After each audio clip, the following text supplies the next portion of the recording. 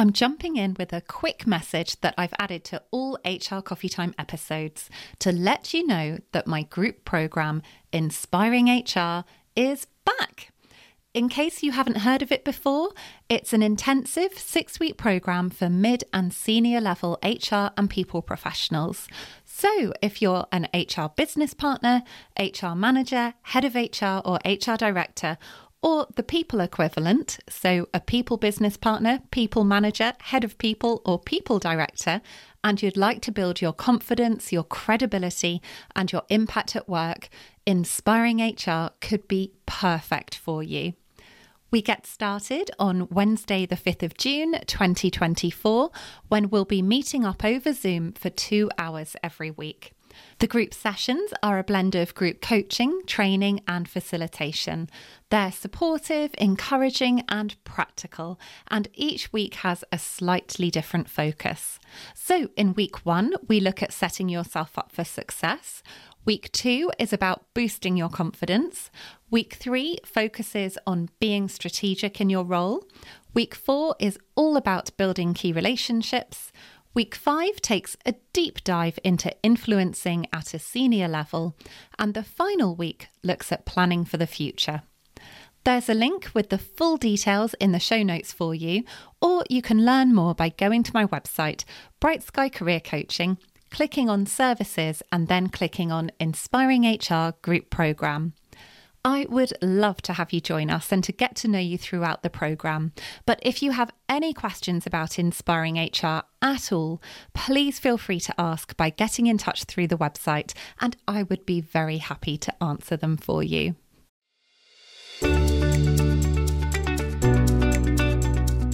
Hello and welcome to episode 24 of the HR Coffee Time podcast. I'm your host, Faye Wallace.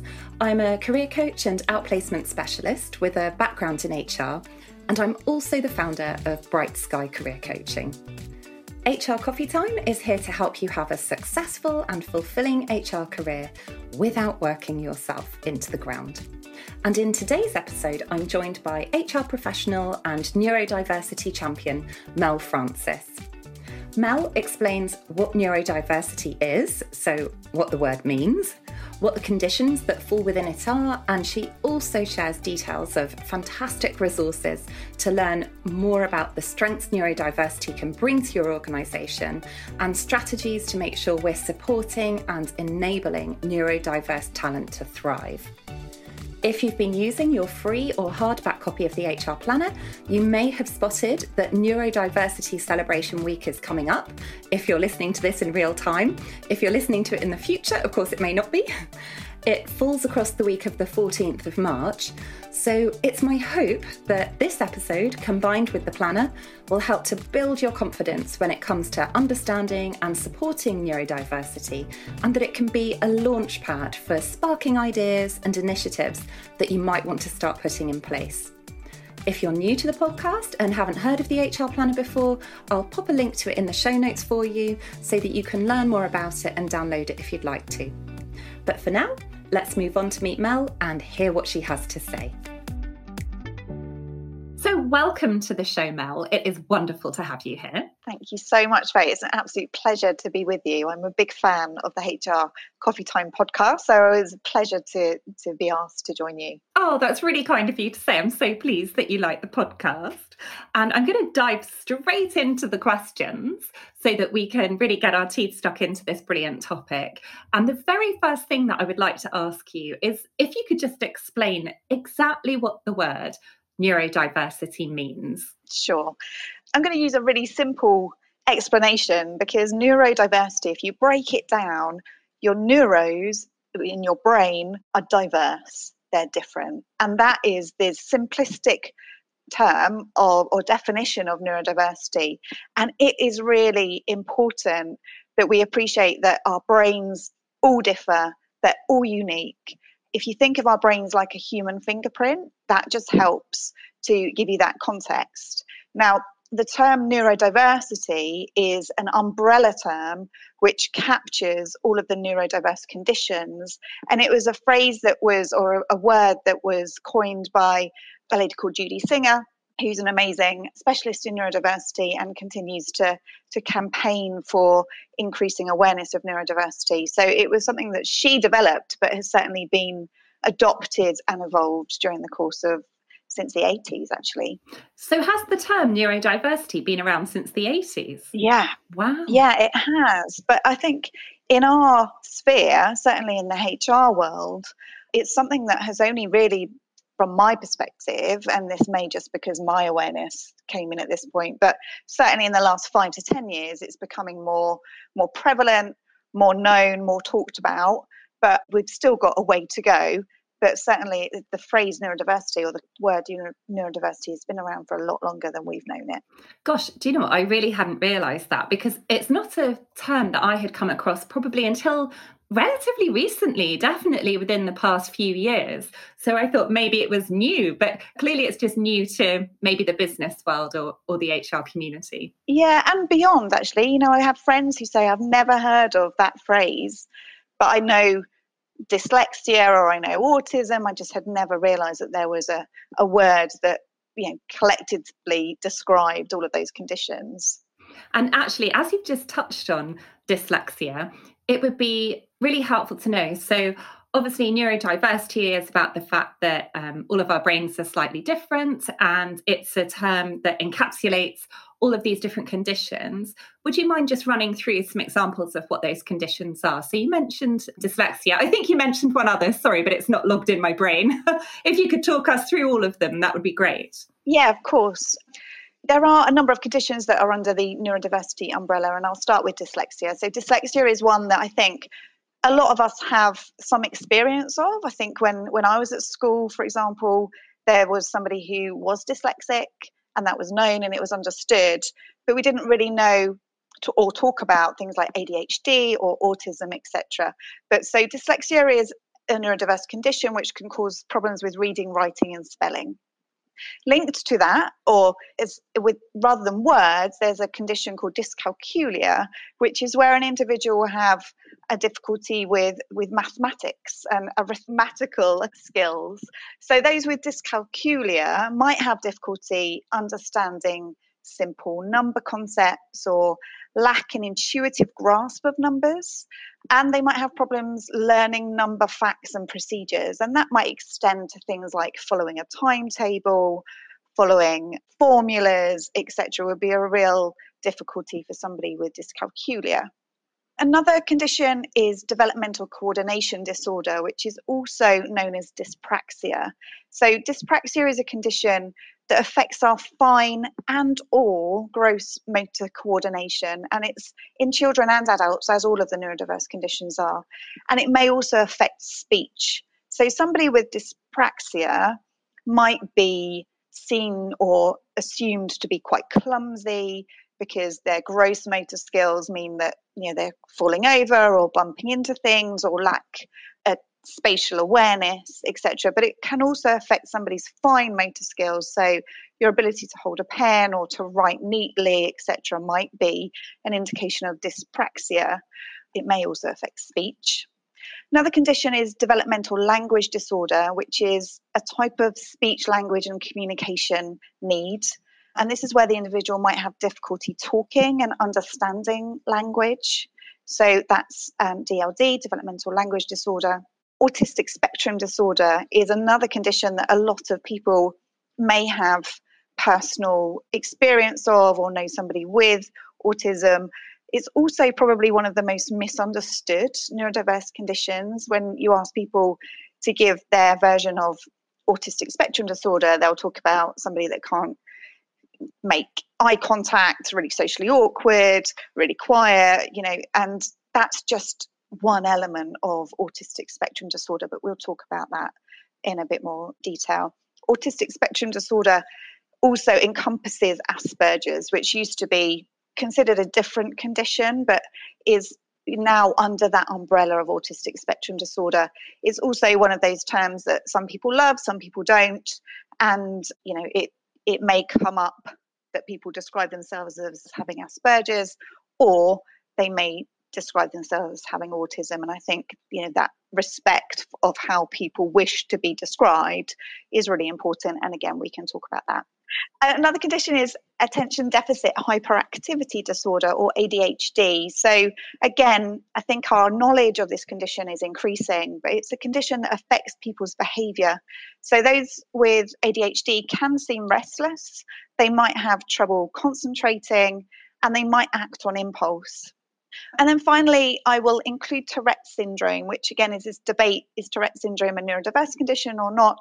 I'm saying yes, in that it causes a person to make involuntary sounds and movements called tics.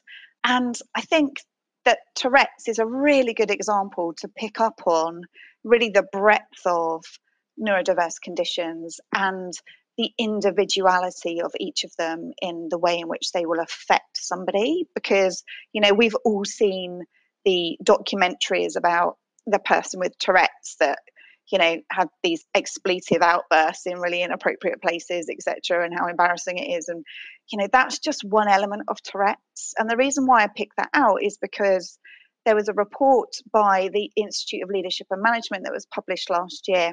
And shockingly, what this report told us is that of those surveyed, 50% would not employ somebody with a neurodiverse condition. That doubled for those with Tourette's syndrome.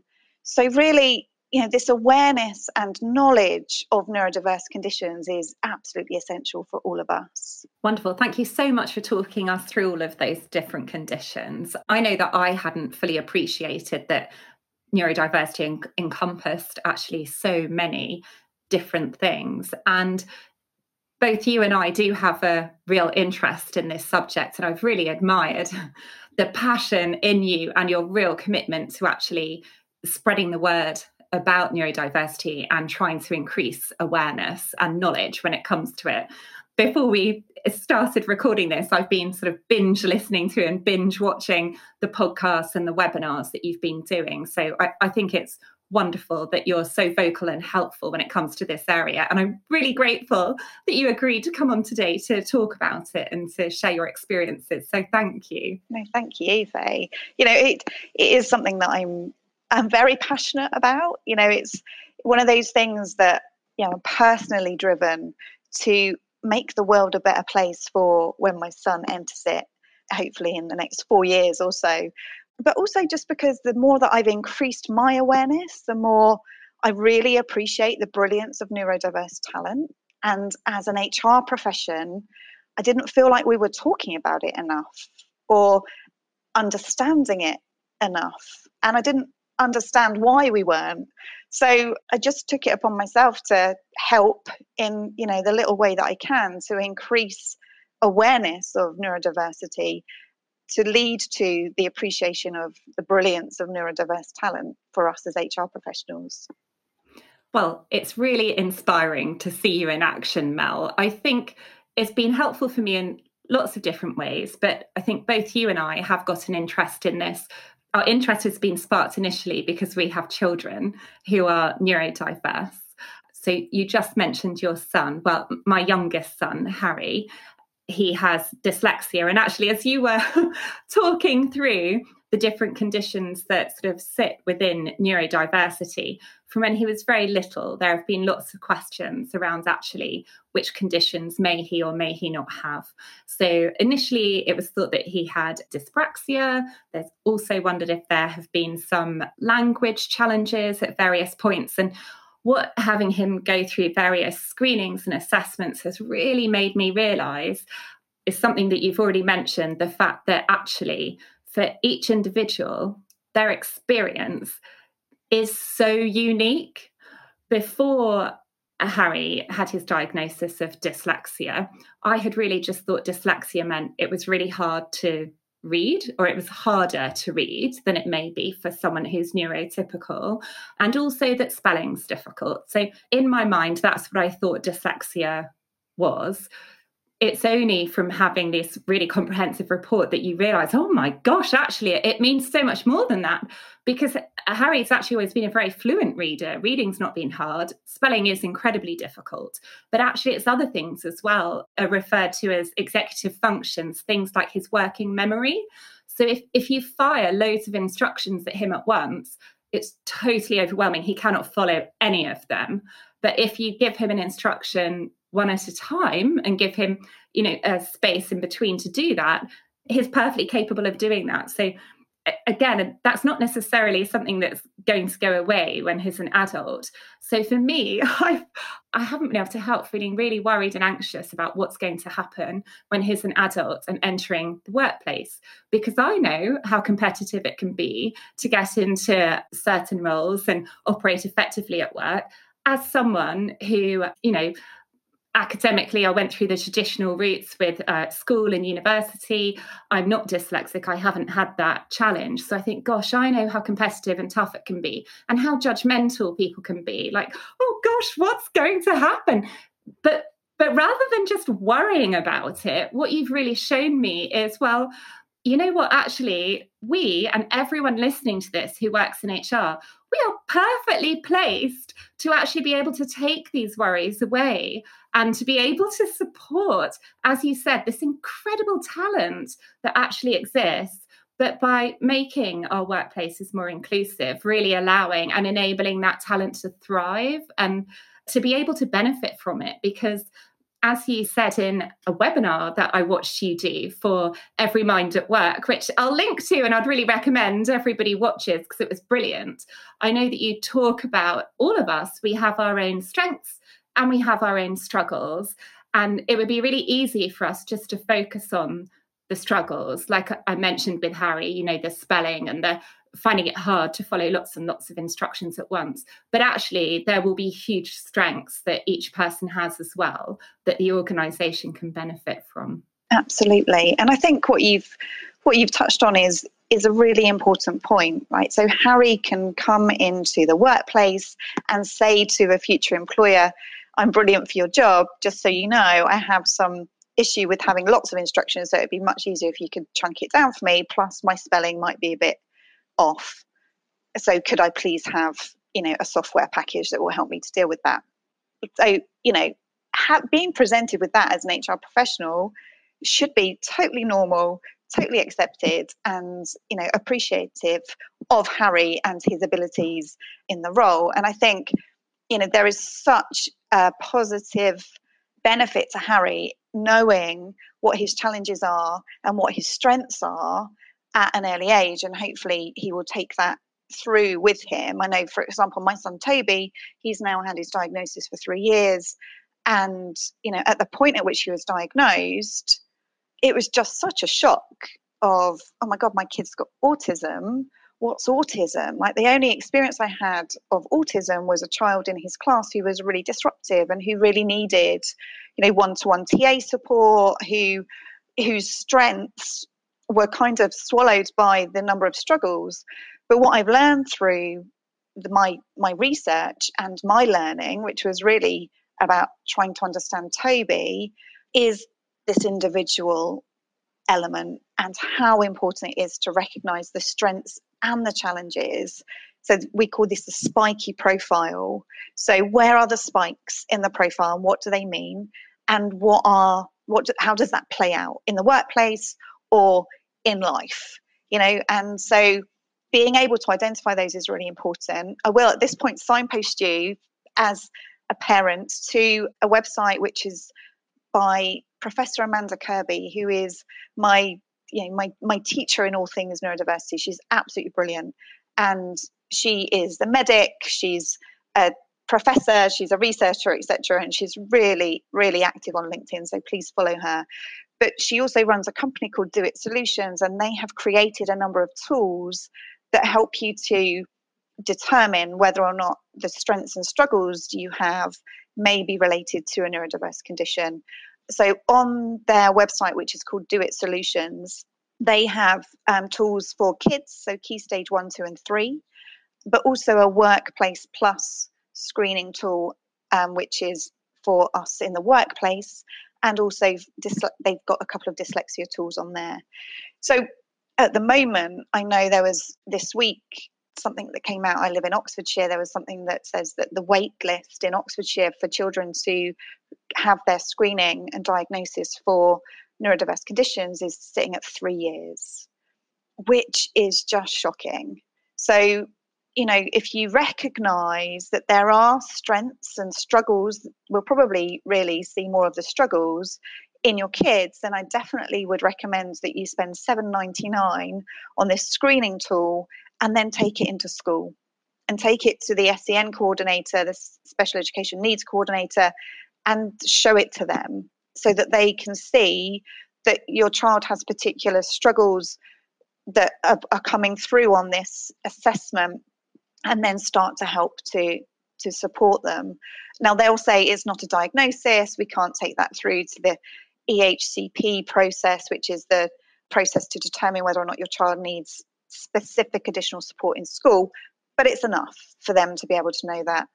Likewise, the Workplace Plus screener, I would argue, is enough for us in the workplace to be able to determine where the strengths and struggles of individuals are, and then put in place the tools and the support to enable them to really thrive.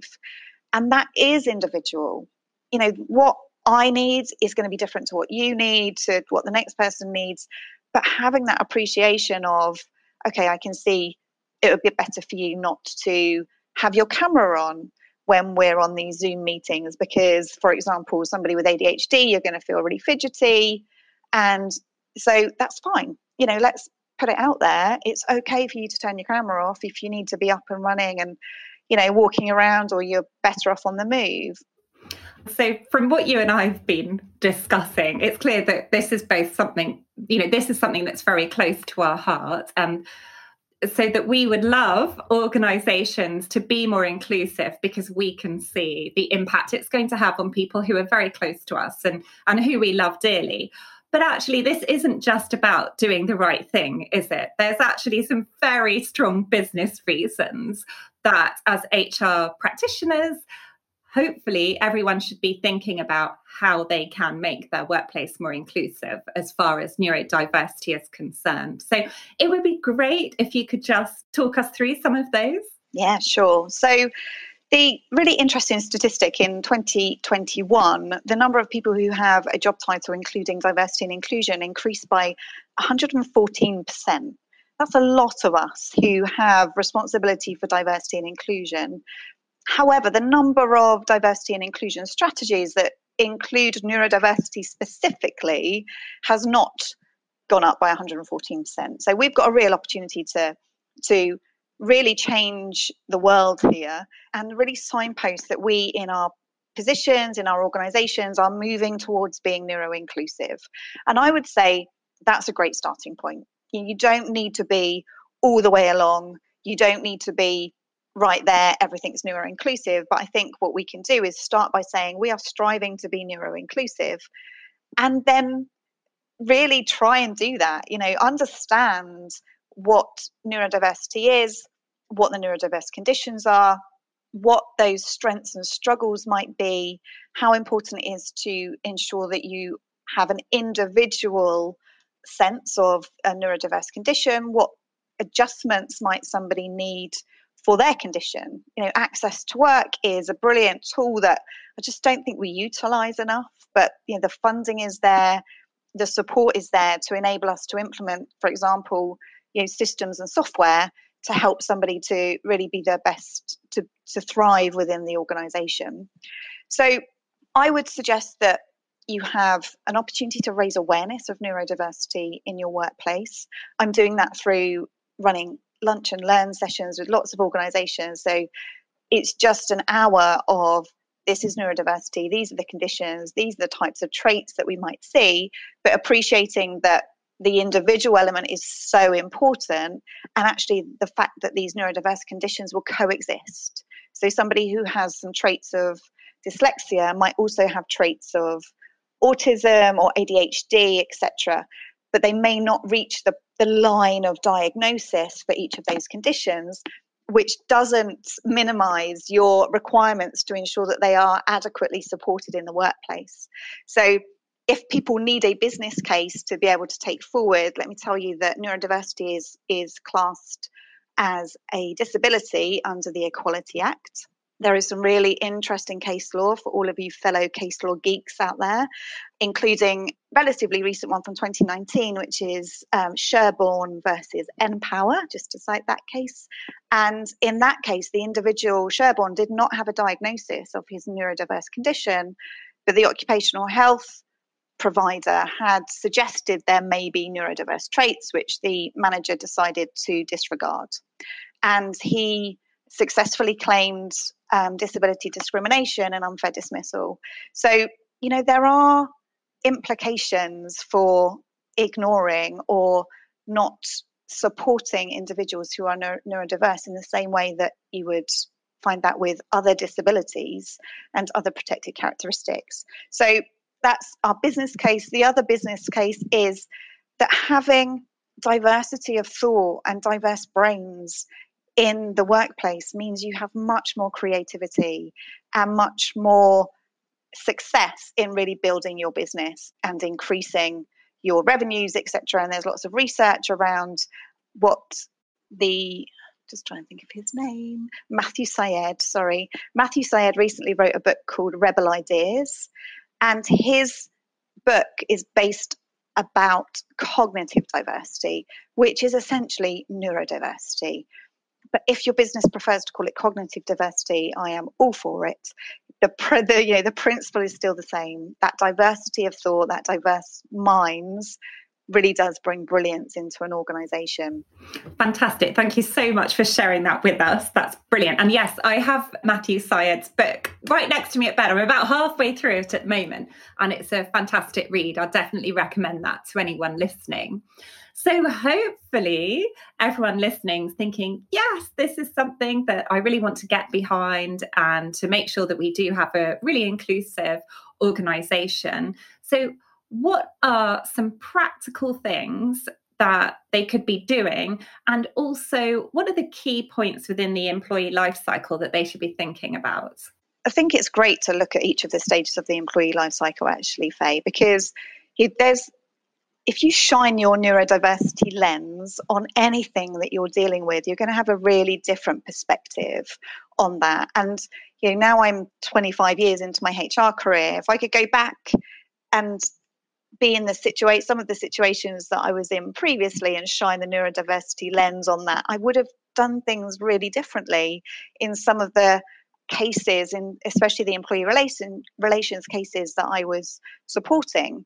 So if we start at the beginning of the performance of the employee life cycle, so the very point of trying to attract people, as I said earlier, by saying we are neuro-inclusive or striving to be neuro-inclusive, there's a Tallo survey from 2021 that says that Gen Zers are more likely to apply to an organisation that has been explicit about being neuro-inclusive. So that's one positive that speaks for itself. But then through the recruitment process, making sure that you're really tailoring your recruitment to the individuals. So, for example, some who are neurodiverse will really struggle if you don't have closing dates on your applications. So by having that date, it gives them something to work towards. By having this open, we don't have a closing date, we're just reviewing the applications as they come in, some people will be really put off by that and think, well, there's no point me going for it. They clearly will just disregard my application, etc. So having closing dates is really positive. Making sure that your job description, your job advert are just plain English describing the job. Sometimes we can be really guilty of writing our own book in a job description and it's just gone away from describing what the actual job is. Because again, some who are neurodiverse will look to meet all of the criteria before they apply for a role. And that's similar with women as well. We are more likely to only apply if we meet most of the or all of the criteria. So being clear on the contents of your job description, then through the actual recruitment process, rather than asking what adjustments do you need, ask the question, what can I do to make this the best possible experience for you? And that just really reframes that scenario and it helps people to think about what they might need rather than feeling like they're being a pain by asking for a room that's not noisy or that the lights are too bright, etc., etc. And then in the workplace, those types of situations, some people might not want to sit in a thoroughfare or next to the kitchen because of the smells from the microwave, which are too much for them because of the high sensitivity, or chunking down information in meetings, or going last round the table. Those types of things are really important for somebody to be able to be their best. Similarly, in performance management and development opportunities, giving somebody the real opportunity to shine on projects, or looking at their strengths and utilizing those on various activities around the business is a real gift, actually. But that really relies on somebody feeling confident to be able to share their strengths and struggles, and having a culture that genuinely responds to that. So having that awareness, normalizing conversation about neurodiverse conditions, appreciating the brilliance of neurodiverse talent openly, is really going to help you to get the most out of all of your workforce, not just those who are neurodivergent, which is 1 in 5 of us, we think, but that's just the ones who meet the line for the diagnosis. I'm sure there are many more of us who haven't met the line but have got particular strengths and struggles in each of those traits. It's so interesting hearing you talk all that through, because these aren't huge, expensive, difficult, complicated changes to be making. They're actually really simple. And like you were saying, they will often benefit lots of people.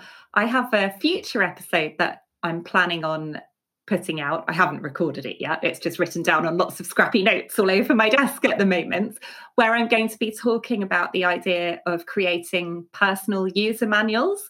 I don't know if this is something you've come across before, but the idea is that each member in a team actually sits down and creates a user manual for themselves, so that their colleagues get to know them and understand their working preferences, their strengths, the things they like, the things they don't like, potentially what their career ambitions are, instead of us all just guessing or inferring or taking a really long time to figure out the best way of working with our colleagues and really knowing who they are and what they want.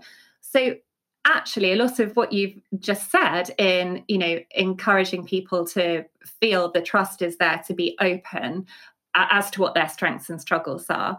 Well, yes, of course, that's going to benefit anyone who's neurodiverse, but actually, that's going to benefit everybody. Yeah, and that's part of the normalization. If we all talk about our strengths and struggles, it doesn't mean the neurodivergents are talking about their strengths and struggles. It means we're all doing it. So it's not singling people out. It's actually building a culture of openness and support and appreciation of each other's strengths and struggles.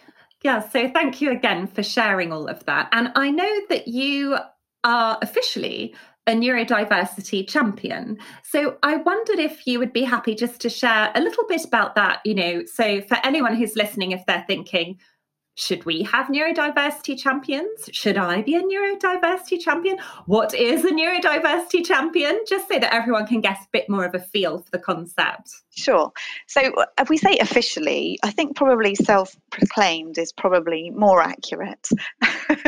I have, though, a qualification in neurodiversity, which I did attend a programme which was taught by Professor Amanda Kirby. So you can appreciate why I hold her in such high esteem. So I hold a level 4 qualification in neurodiversity in the workplace, which is invaluable. So in terms of being a neurodiversity champion, you don't necessarily have to have the qualification. I think you just have to have the real drive to increase awareness, which starts with you really increasing your own awareness and your own knowledge, and then sharing it with others. And I think that's as complicated as being a neurodiversity champion needs to be. You be the person in your organization who really wants to make that difference, is just adding your voice to such an amazing cause and process, and it's so rewarding to be able to make that difference. That's great to know. And I didn't realise that there is actually a specific qualification. So I will look that up and I'll link to it in the show notes. So actually, for anyone who's listening right now and thinking, oh no, I haven't got a pen to write down all of this fantastic stuff that Mel is sharing, don't worry. In the show notes, which you can find on your phone just by tapping to see all of the details for this episode, or you can find on my website, Bright Sky Career Coaching, there'll be links to everything that Mel's talked about today.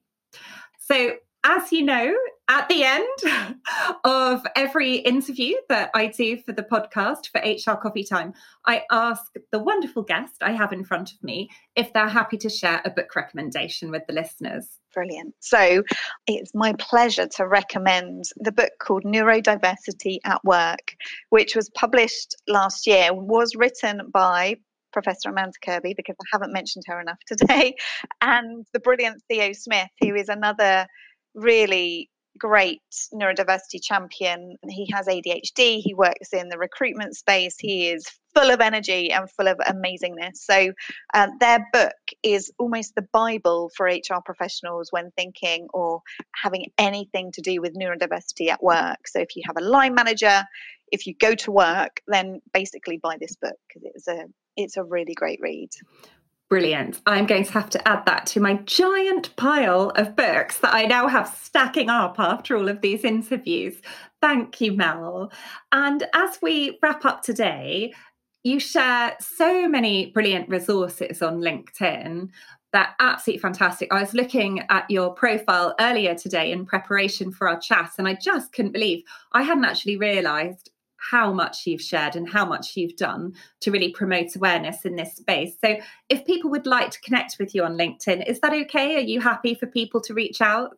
Yeah, please do. Please do. The more the merrier. It would be lovely to connect with people. Brilliant. Well, thank you so much. I will share the link to your LinkedIn profile in the show notes as well. It has been an absolute pleasure speaking to you, and I hope that we get to catch up again soon. So do I, Faith. Thank you so much. I hope that you enjoyed today's episode. I'd like to say a big thank you to listener Helen, who got in touch to suggest that I invite Mel on the show after hearing her speak and seeing her work. If you have a topic you'd like me to cover, or you know of a potential guest who you think would be brilliant to have on the podcast, I would love to hear from you. This podcast is for you, so it's really important to me that the topics covered are as relevant and helpful for you as possible. So if there is anyone you think I should invite on, or there is a topic that you would like me to go into in detail, please do let me know. You can always reach me on LinkedIn. I'm at Faye Wallace, or you can drop me an email at hello@brightskycareercoaching.co.uk. Thank you so much, and I will be back again next week with the next episode.